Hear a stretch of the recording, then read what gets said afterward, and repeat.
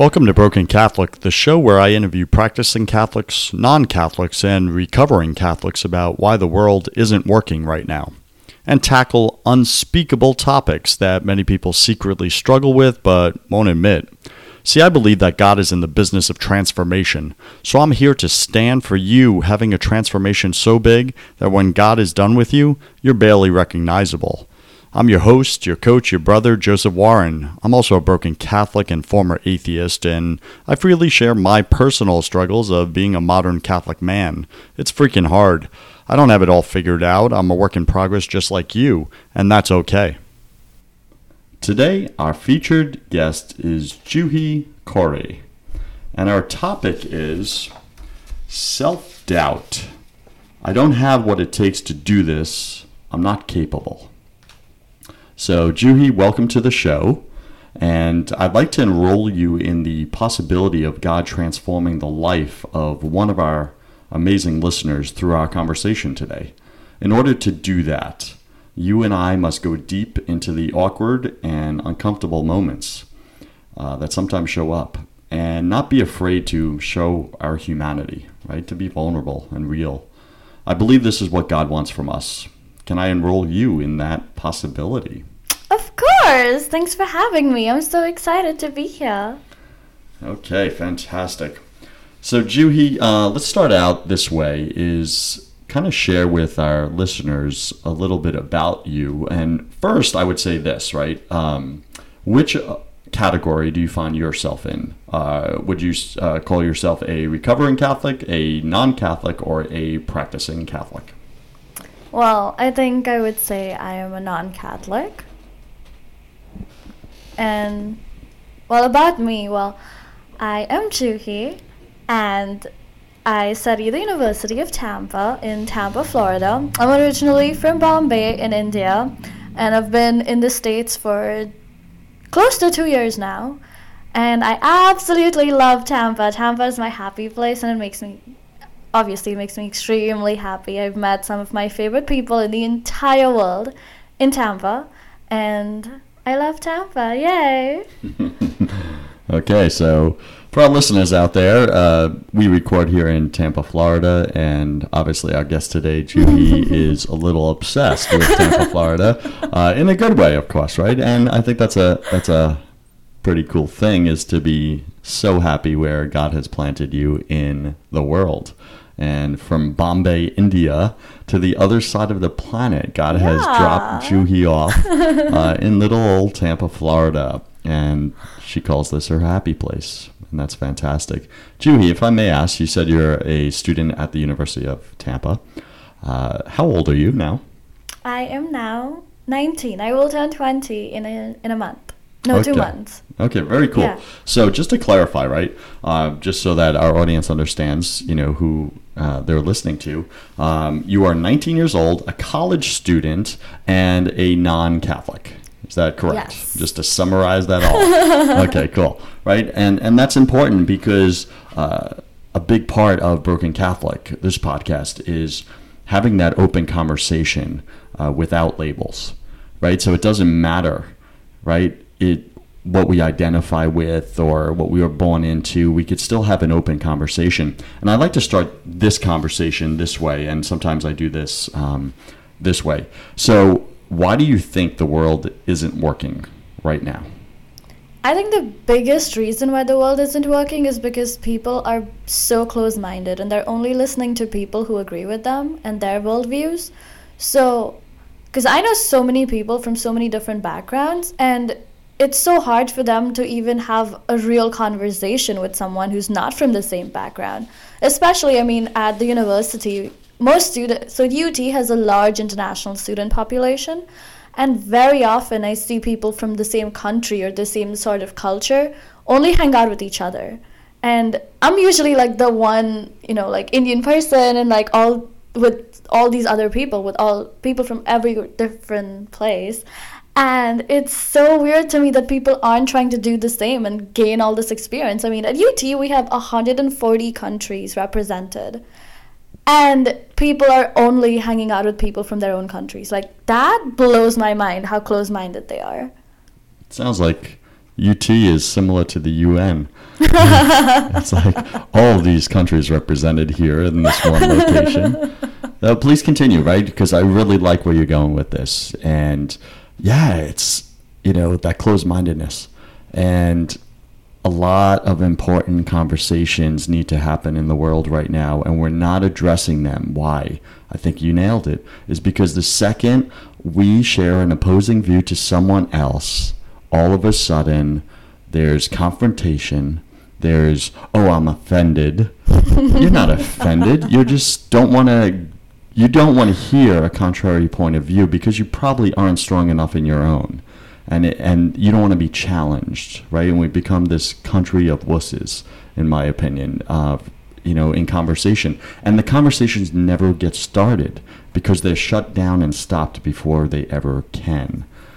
So speak a little bit more about that. Do you have like a real world example of something in your life where that exact situation happened, where there's a conversation, it's just happening organically on maybe a really cool or important, relevant topic, and all of a sudden someone with an opposing view is like shutting it down with conflict, or they're just offended or whatever, and the conversation just stops? That's a really interesting question. And honestly, because of the people that I surround myself with, I usually have the opposite experience. But I've seen conversations where people are, they come from different experiential backgrounds and they're talking about things and they don't have the kind of open-mindedness or respect for each other. And so that turns into just a yelling match. It doesn't turn into an actual conversation. And that happens I've seen that happen in class. I've seen that, especially sometimes it's between like a professor and a student, or it's just, regardless, like you just need to respect other people. And I think that is definitely missing. I completely agree on that. So I don't want to get off track because today our conversation, and you and I know, can speak a long time on that exact topic. So, and we do. Yeah, and we do, right, in real life. So that's kind of cool. And just so everybody knows, Juhi is one of my favorite humans on the planet Earth. And, we're kind of good friends and everything. And so Juhi, one of my best human friends, today we're talking about self-doubt. I don't have what it takes to do this. I'm not capable. So start us out on that. Where has that shown up for you in your life? Honestly, it shows up way more often than I would like to admit. A lot of times I find myself doubting not my capabilities, but just the fact, just whether or not I'm like living a lie of sorts. So for people who don't know me, I was a very different person before college. And I truly think college and just moving to a different country at the age of 17, like all of that changed me completely. And it really showed me so growing up, I always had an idea of who I wanted to be, or I knew people who were a certain way and I wanted to be like that. And when I came to college, I had this great opportunity to completely start over, and I created that version of myself, the one that I can look in the mirror and say that I truly love this person. And how did you do that? Like, seriously, I'm going to stop you right there because that's really cool. Okay, and you hear motivational speakers and others talk about that. Mm-hmm. Like, well, just create the person you want to be. And again, this is very relevant to this topic, right? Because if you're someone who is living in self-doubt, you're constantly questioning who you are. Do I have what it takes to do this, to hit that goal, to live that dream? But deep down inside, I don't feel capable, right? I don't feel I'm worthy of it or whatever. Like, how do you describe the person that you were back then, right? Because you just leaned into, there was a clear before and after. Is that correct? Absolutely. Okay, so how would your friends back then have described you if you were being totally transparent right now and not making yourself look good? Okay, I'm not going to describe it from a friend's perspective because my friends were my friends because they liked me. So I'm going to talk about maybe from like a person that I wasn't actually nice to. So when I was younger, I was very mean and very selfish, very self-centered. I thought that I was also super insecure for multiple reasons.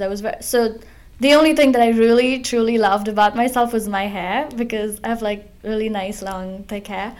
And I still love it. But we call that Indian advantage. Yeah, Indian advantage hair.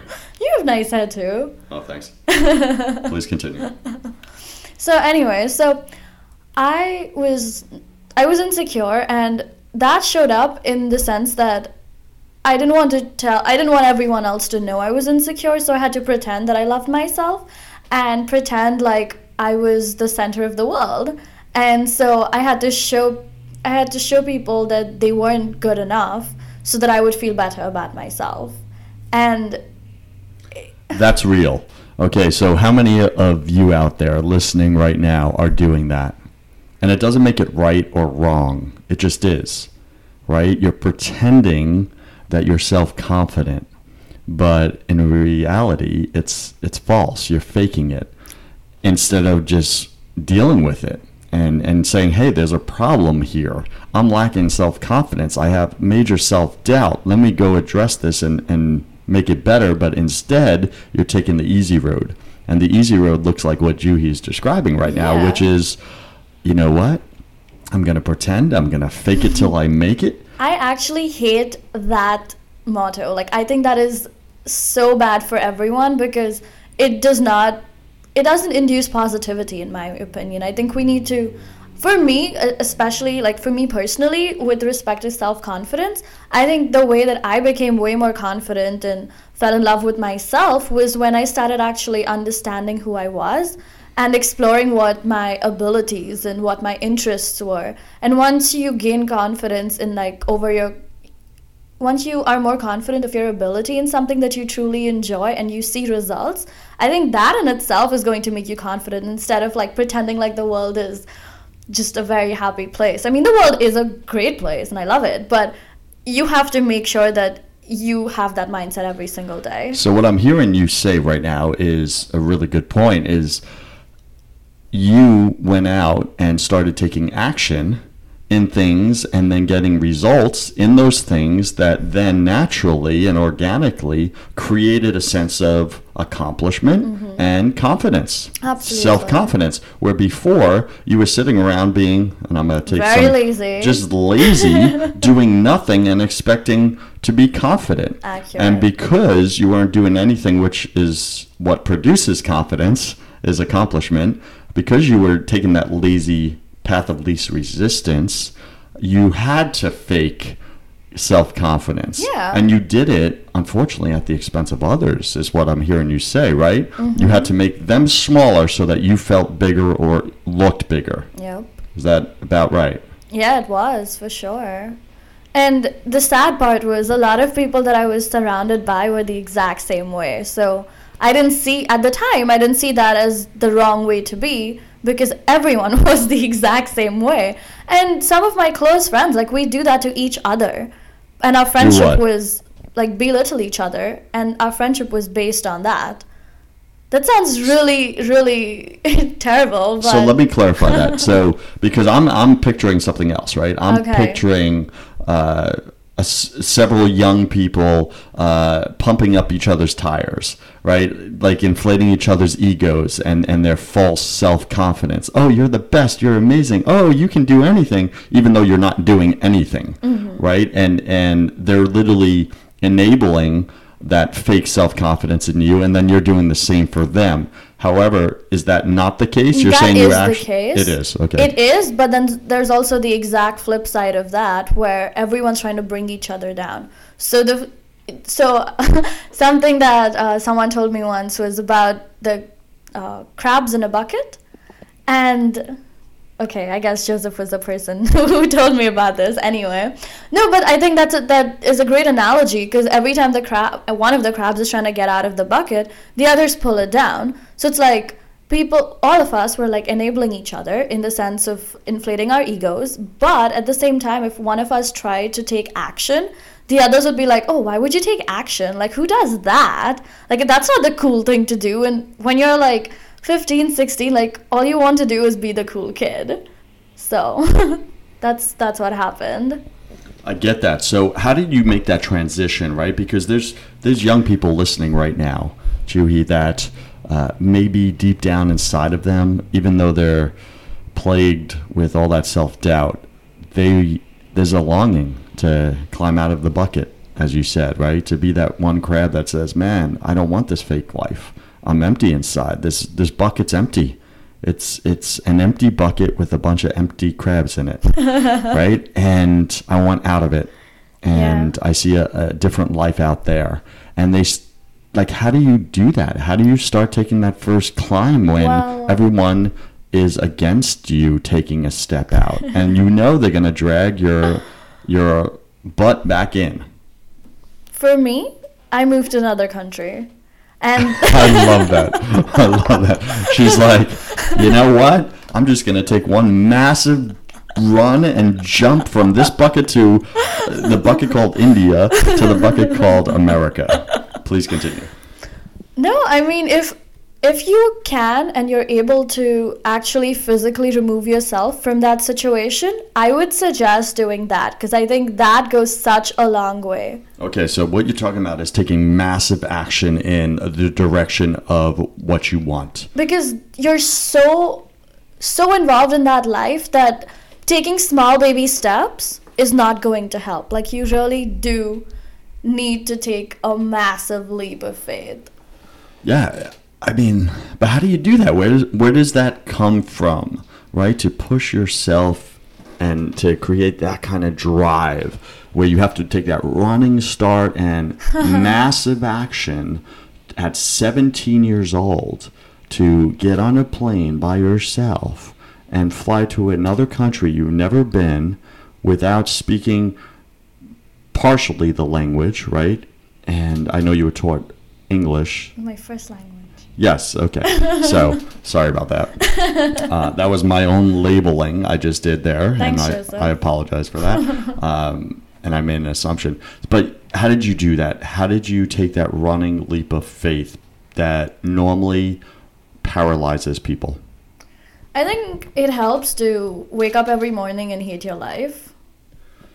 Okay, so what I just heard you say is that it helps to wake up every morning and hate when you hate life. your life every single day, one final day you're going to be like, I need to make a change. Like, it's impossible to live continuously like that. Tell me what that looks like, hating your life. Like, what did it look like back then for you? For me, it meant I didn't want to get out of bed. I just wanted to hang out with the same people that I was hanging out with, who I knew weren't the best company, but I didn't want to take action on that because it felt comfortable, right?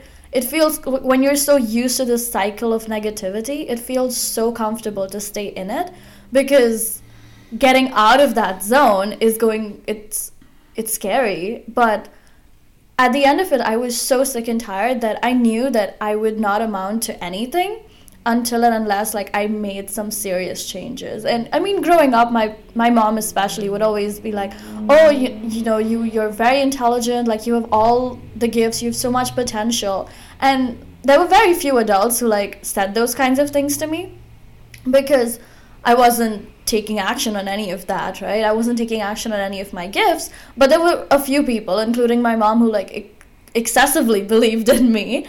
And that helped. I mean, at my lowest, when I couldn't see anything in me and I was like, oh, I'm just nothing, like, I'm worthless, like, at the time, that's what I thought. And that their confidence in me helped me see the potential in me. Okay, I get that. And that's a blessing, right? Because, and I'm going to bring it here for a second, is why were you born into that family where your parents actually believed in you? And some of our listeners right now were born into a family where nobody believes in them. Uh-huh. They're literally on their own. How do they get out of the bucket? I think it helps to go out and actually meet people, because even if it's not directly your family, there are always going to be people in this world that care about you.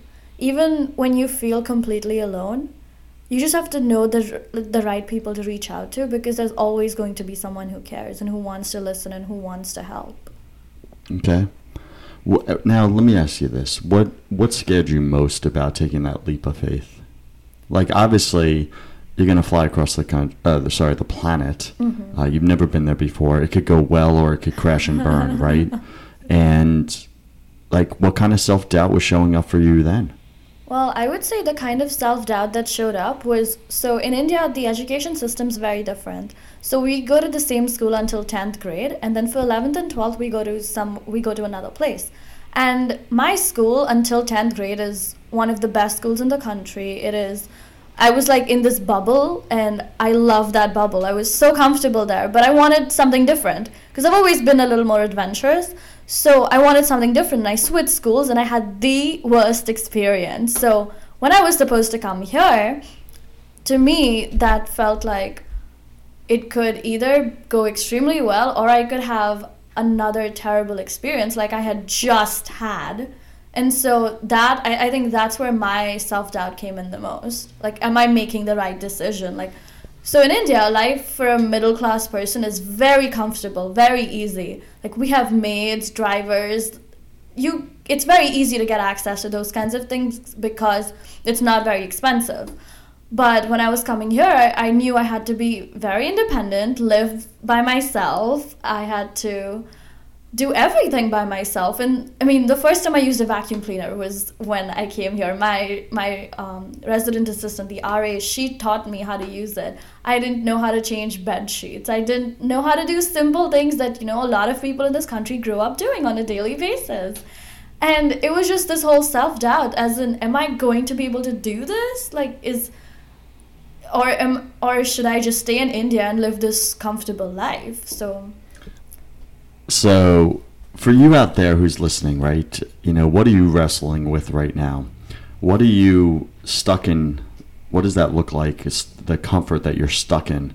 What is that environment that you're playing it safe? You're staying small. And what Juhi's sharing right now, what's showing up for me is that, here's a 17-year-old girl from one country taking a risk, a leap of faith, even though she knows it could go really bad, like a previous experience. And now she'll be stuck there. She'll be stuck in this new country in a bad experience. And that's scary. That is darn scary because there's so much unknown, right? And I think that's the fear that paralyzes people most, is fear of the unknown. Is this going to go bad, or is this going to go good? Am I going to look good, or am I going to look bad? And we freeze. We stay frozen in our dreams, and we don't take those actions. And, Juhi did at 17 years old, which I just got to say is courageous. It's really courageous. And the big point I want to make here is, I asked what provoked that drive and that jump that you did across the ocean.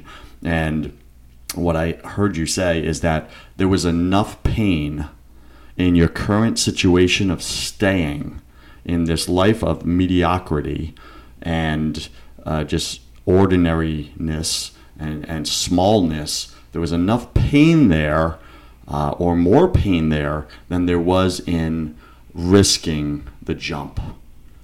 Yeah, absolutely. I think you summarized that really well, because that's, when you don't know what's out there, there's no positive or negative, because you just don't know. So I think that really helped, because at the time I knew that the current situation was negative. So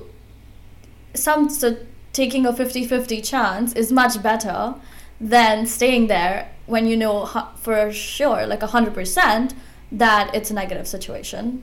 Love that. Okay, so you just brought some mathematics into this, right? I love math. Of course. Who doesn't love math? It's everywhere.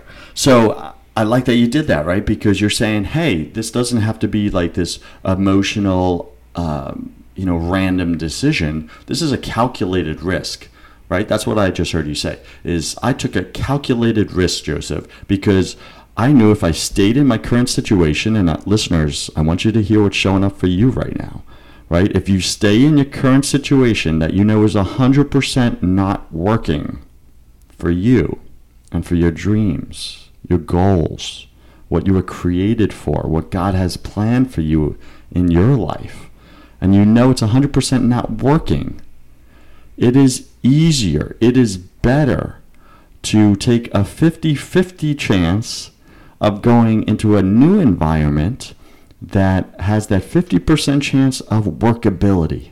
It could work. That's awesome, right? Simple, basic math. Love it. What else do you want to say on that, Juhi? I mean, for anyone out there who truly hates their situation, please take action, because life isn't just going to happen. Like, you have to make things happen in life. You need to take charge. But Juhi, I'm scared. Why? What's the worst case scenario? The worst case scenario is I can fall on my face and I can look bad. Okay, really bad to those around me, and then I lose my safety net. And yeah, granted, it's not the best safety net. It's my little safe bucket, but of ugliness and negativity and people who really don't want the best for me, right? They want to stay small, so they want me to stay small so that it keeps them staying small, because if I start to do things with my life, it's going to hold up a mirror to them that they're not doing anything with their life. So now they're going to actually outwardly try to hold me back, and I don't want to risk that. Like, how do I take that chance, Juhi? Because for once, you do need to think about yourself over other people. When you're making that decision, I mean, I left my parents behind, I left my friends, my younger brother, who, he was 11 or 12 years old, and he's my little baby, but I knew what the best decision was for myself. And I can honestly say my relationships with all three of my parents and my brother have strengthened so much since I have come here. So what I'm hearing you say is that by putting yourself first and your family second, it has actually strengthened your relationships. Explain that to me, because that sounds darn selfish. I guess it might come across that way to someone, but once you actually make that decision, because when you're in a negative situation, a negative place, you're surrounded by negativity. There's no way that you can have positive relationships with people when you're so negative. But once you take yourself physically out of that situation and you start becoming more positive, you bring positivity into every aspect of your life, including your relationships. And for me, that was really important, because every teenager has those moments where I can't stand my parents, right? And not physically being with them 24/7, that really made me miss them, and I wanted to be around them. So then we would take action and go on family trips and see each other proactively instead of being stuck with each other. I get that. So I'm hearing what you're saying. And for you out there listening, are you hearing what Juhi is sharing right now? Because she's sharing her heart, right? She's being vulnerable and saying, I had to take a leap of faith, and I had to not be selfish on a long-term basis, but temporarily be selfish enough to take massive action to put myself first in order to get the strength, the courage, the drive to get myself out of a situation, an environment that wasn't working. So maybe you're in an environment that isn't working right now. Maybe you're surrounded by alcohol, alcoholics, abuse, right? Maybe you're surrounded by physical abuse, emotional abuse. Maybe you're surrounded by drug abuse. Whatever that situation is right now, is it working? Is it working for you, or isn't it working? Right? And if it's not working, then you want to take massive action. That's what Juhi's saying. And yes, self-doubt is going to show up. And if you have self-doubt, there's nothing wrong with you. Welcome to the human race. Right? You're human. It is human to have self-doubt. I agree with that. It's definitely human. It's also human to rise above self-doubt. It's also human to be extraordinary, to be powerful. And if you've never been powerful before in your life, that's okay. Doesn't mean you can't. It means you're capable. Juhi, what do you want to say on that? To our listeners, to me, to yourself? What do you want to say? What's showing up for you right now? I think it's so important to know what you're good at and what your passions truly are. Because to me, that's shown me how I want to be above the ordinary. It's shown me how I want to be the how I want to accomplish the things I want to accomplish. I, I mean, when I was younger, like I didn't know what I wanted to be, or I had no idea. Every single day I would come up with like, oh, this is what I want to be when I grew up. The only thing I always knew was that I never wanted to work for someone else. And I think my dad has a very big part to play in that because he's been an entrepreneur his entire life. And I grew up watching that, and he was, even now, he's like, he loves it because it's like he's his own boss and he's created the exact thing that he always wanted for himself. And I look up to that a lot, and I want to do that for myself. But obviously the way he's accomplishing his goals is completely different because I love public speaking and I love traveling the world, and so that's what I want to do. But he loves traveling too. Okay, so we've spent some time here in this conversation really looking at your past and where you came from when you were trapped in that self-doubt and feeling that you were not capable. Let's go into what you've done with that. So what does your life look like now after you took the massive action? Because I really want our listeners to get that you don't have to be stuck. You don't have to stay stuck. And here's what life could look like when you take that step. And all it is the one step. And if you don't know the second and the third and the fourth step, that's okay. That's normal. We all go through that. All God allows us to see is the next step, right? I believe I've read it somewhere that where they say having faith, the faith that God gives us, is like driving down a dark road in the mountains, a curvy road with the headlights on. And all you can see is as far as the headlights show. True or true? True. Right. Okay. Does that mean you skid on the brakes, you stop the car because you can't see any further than the headlights? No, that would be unreasonable, right? Yeah. Right. So what do? You drive forward with the faith that what you can see will lead you to the next thing that you can't see yet, but you'll soon be able to see, right? Because your headlights are constantly moving and creating visibility of the unknown. And that's how life is. It's driving in the car with the headlights on, only able to see the next step. And God wants that. Why does God want that? Because God, our Father, wants us to always be dependent on Him. To never think it's us who's creating all the awesomeness, right? To never think that we're in control of everything. To never think that we are that power in us is coming from us, that we're the source of it. We're the pass-through of His power. And God doesn't want us to ever think that we are God, because that's a lie. And that's just foolish pride. And then we'll fall. So God wants us to remain in Him, to give Him the credit for the beautiful, amazing life He has planned for us. So Juhi, I'm bringing that all back right here, okay? I'm bringing that all back, but God always must be part of this conversation so that we're giving credit where it goes. But I'm bringing it back to ask, now that God has dropped you in Tampa, Florida, what does your life look like now? We see what it looked like before. It was ugly. It was unworkable. Describe the workability in your life now.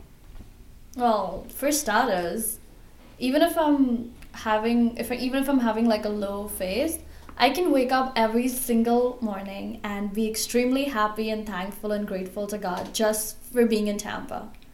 Being in Tampa, just that makes me so happy.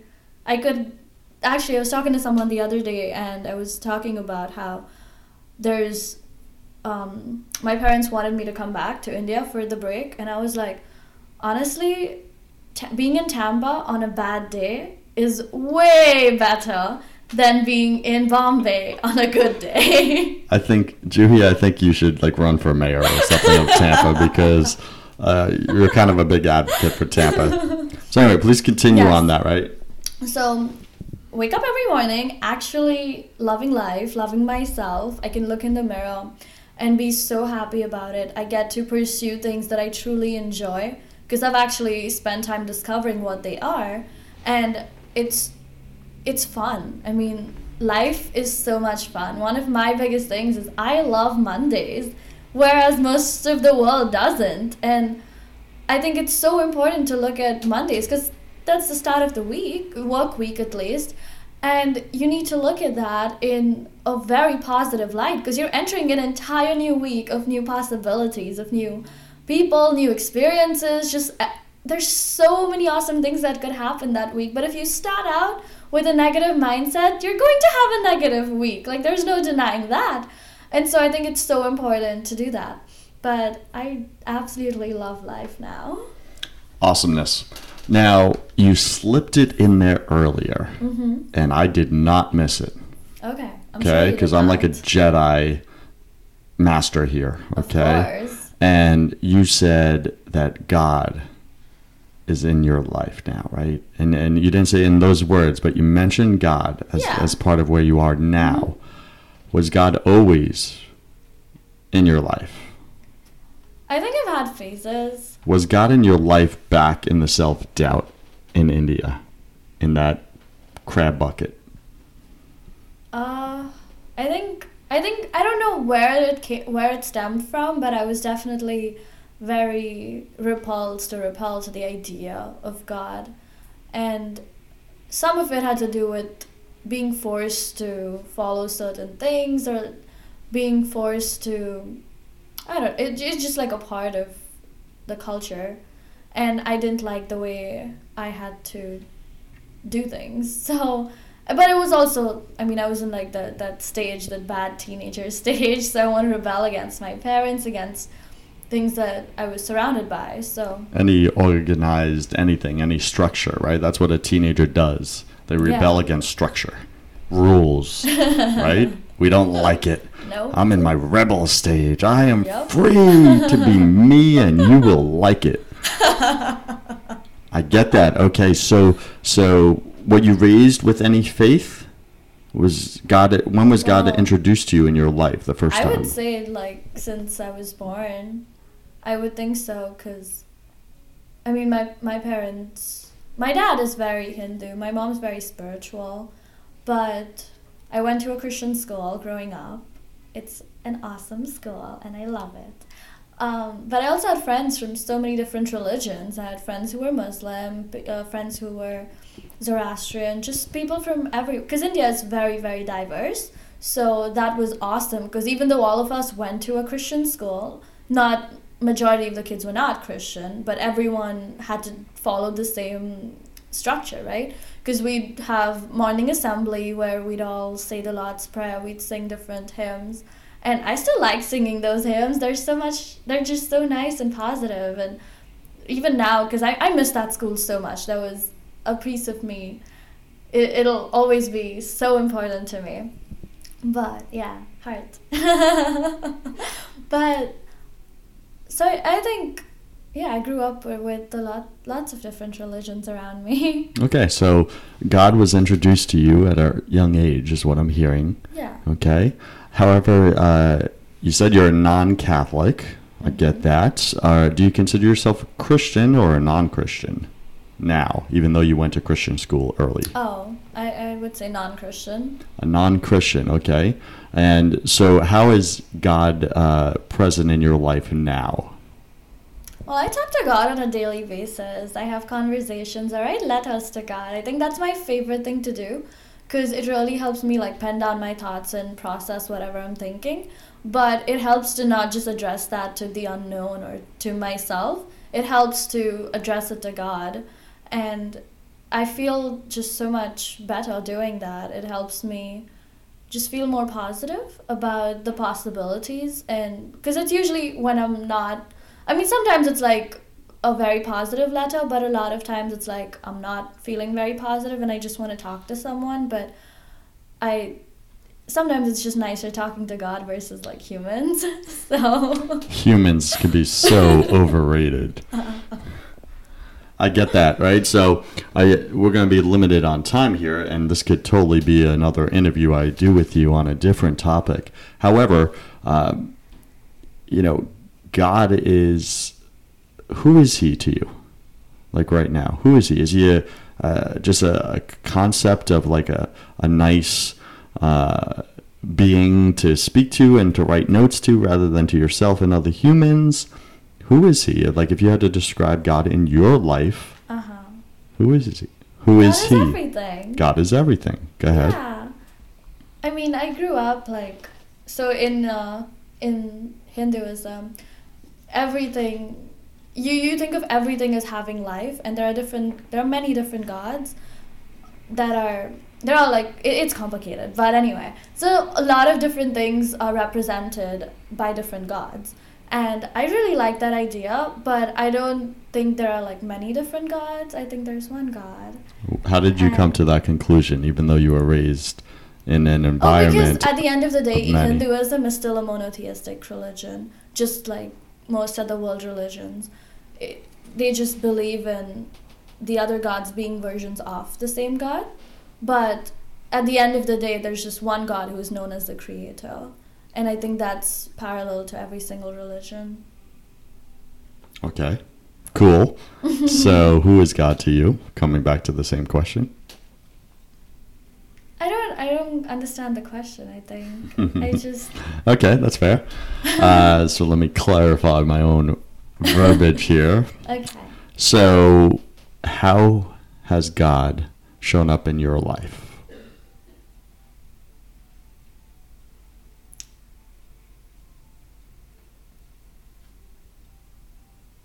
Wow, that's a lot of silence. I don't know.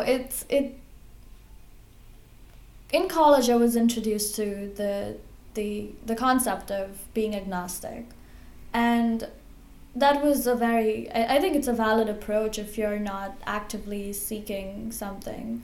If you're trying to find reasons to not believe in God, you're going to find them, and if you're looking for reasons to believe in God, you're going to find them. That's what I think. And I think for a long time I was just like, oh, I don't want to take action on this. And so I was just in this like zone where I was like, oh, I like being agnostic. Nothing matters. It's whatever. It's like the daily flavor of the flavor of the day. You know, today I'm feeling chocolate. What does chocolate look like? Well, they call it agnostic. But let's have some chocolate. Oh, it tastes delicious today. Please continue. But then I think Joseph and a few other people who came into my life at a time where I was trying to actively seek something and I wanted to believe in God. And Joseph and I have always talked about this. And Joseph is? You. Oh, thank you. Just want to clarify. Otherwise, if there was another Joseph, if I have a doppelganger, I'm going to have to take him out. So please continue. But I think those conversations really helped. I have other influences in my life, like my family friend in Dubai. He actually gave me a book called Codename God, that book really helped me as well, because I have a very logical, scientific mind where I need to see those analogies and those reasonings for the existence. And that book has been written by a scientist he's a specialist, he's an expert in quantum physics. And so he really relates all of that scientific stuff to his search for God and how he found God. And a lot of that really helped me process my thoughts better, because before that it was just it was more experiential. It wasn't actual. So what I'm hearing you say here, Juhi, that you did for you is that you were at a stage of life, you've gone through many stages of life like we all do, where God was present in your life at an early age. Then you went through your teenage years, you just kind of rebelled from anything organized, and God got thrown into that mix. And then you went through the college phase, which is, being agnostic and, just kind of going with that, like I said, that flavor of the week or whatever, and saying, hey, this is comfortable. I really don't want to look for anything. So this is the path of least resistance right now, so that's cool. And then, you got to a stage of desire, of saying, hey, there's got to be something more, However, I want that evidence. I want that what kind of turns my mind on, kind of case study of God, and show me that. And a friend introduced you to a book that really spoke to the way God wired you. And I think for our listeners out there that are struggling or wrestling with one of those stages that you bring up is, how did God wire your brain, right? Are you the more logical, a scientific approach like Juhi, or are you more the emotional, faith-based, approach like maybe someone else? And then find books on, speaking about God and understanding that God does exist. And like Juhi said earlier, if you only fill your mind with reasons why God doesn't exist, and dump all that in, it's garbage in, garbage out, right? And you will come to the presumption that God does not exist because you're filling your head with that propaganda that God does not exist. If you start to pursue God in your life, He will show you Himself. I mean, I remember one of the things you told me was to talk to God and say, God, if you exist, please show me. And I would say that, I would write that, and I can't, point to one specific instance where I was like, oh, there's like a flip and the switch got flipped. But I think over time that saying that, and with things that were happening where I would, talk to God about something and pray about something, and it would actually happen. And I personally don't like praying about things I'm not taking action about. I always make wishes on like 11/11, but I never ask for these crazy things to happen. It's always about something I'm working on because I believe in taking action. And so somehow just a combination of all the different factors, I think there's one day where I was like, oh, okay, I think I like having a relationship with God, and I want to pursue this and build it and grow it, and that's what How is your life better now, Juhi, with a relationship with God as opposed to before when it was just Juhi on her own? I think the biggest thing is not feeling very lonely, because now even if I feel lonely with respect to like people that I'm surrounded by, I can always just talk to God and I feel like I have someone. So that was like the first time that I felt like that I felt like I had someone even though I was physically not surrounded by anyone. That was like a really weird feeling, and I remember sharing that with you, and it was like, I mean, you obviously know what it feels like, but to me it was very, very surprising, and I was like, how is this possible? What do you mean? Describe that for our listeners. So I was at this retreat with some people, and we were at the site of it was Christian, like the place, but we weren't there for any religious purposes.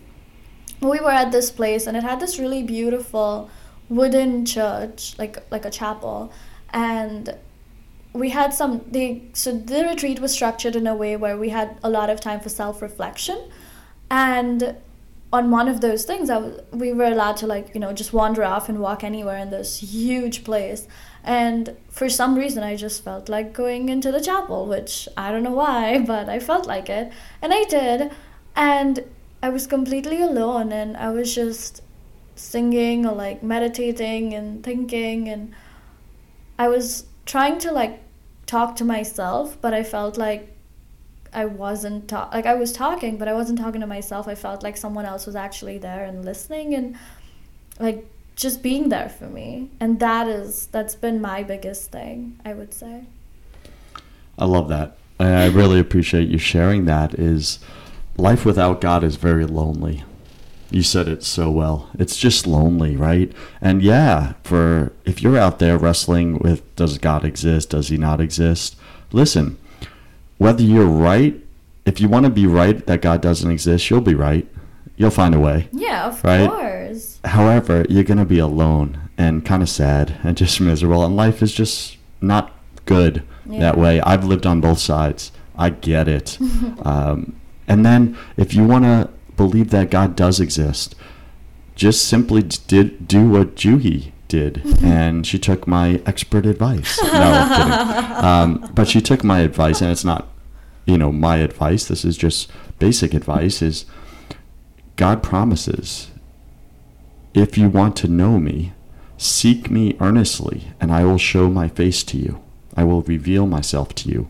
And Juhi did that. She took an action. She took the one step. She put the headlights on.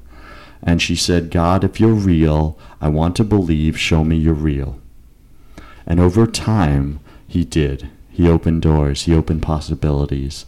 And now you have a girl, from what I'm hearing, that was very lonely at these times of her life and just living in self-doubt and not feeling capable, not feeling that she has what it takes to do anything powerful or big in the world.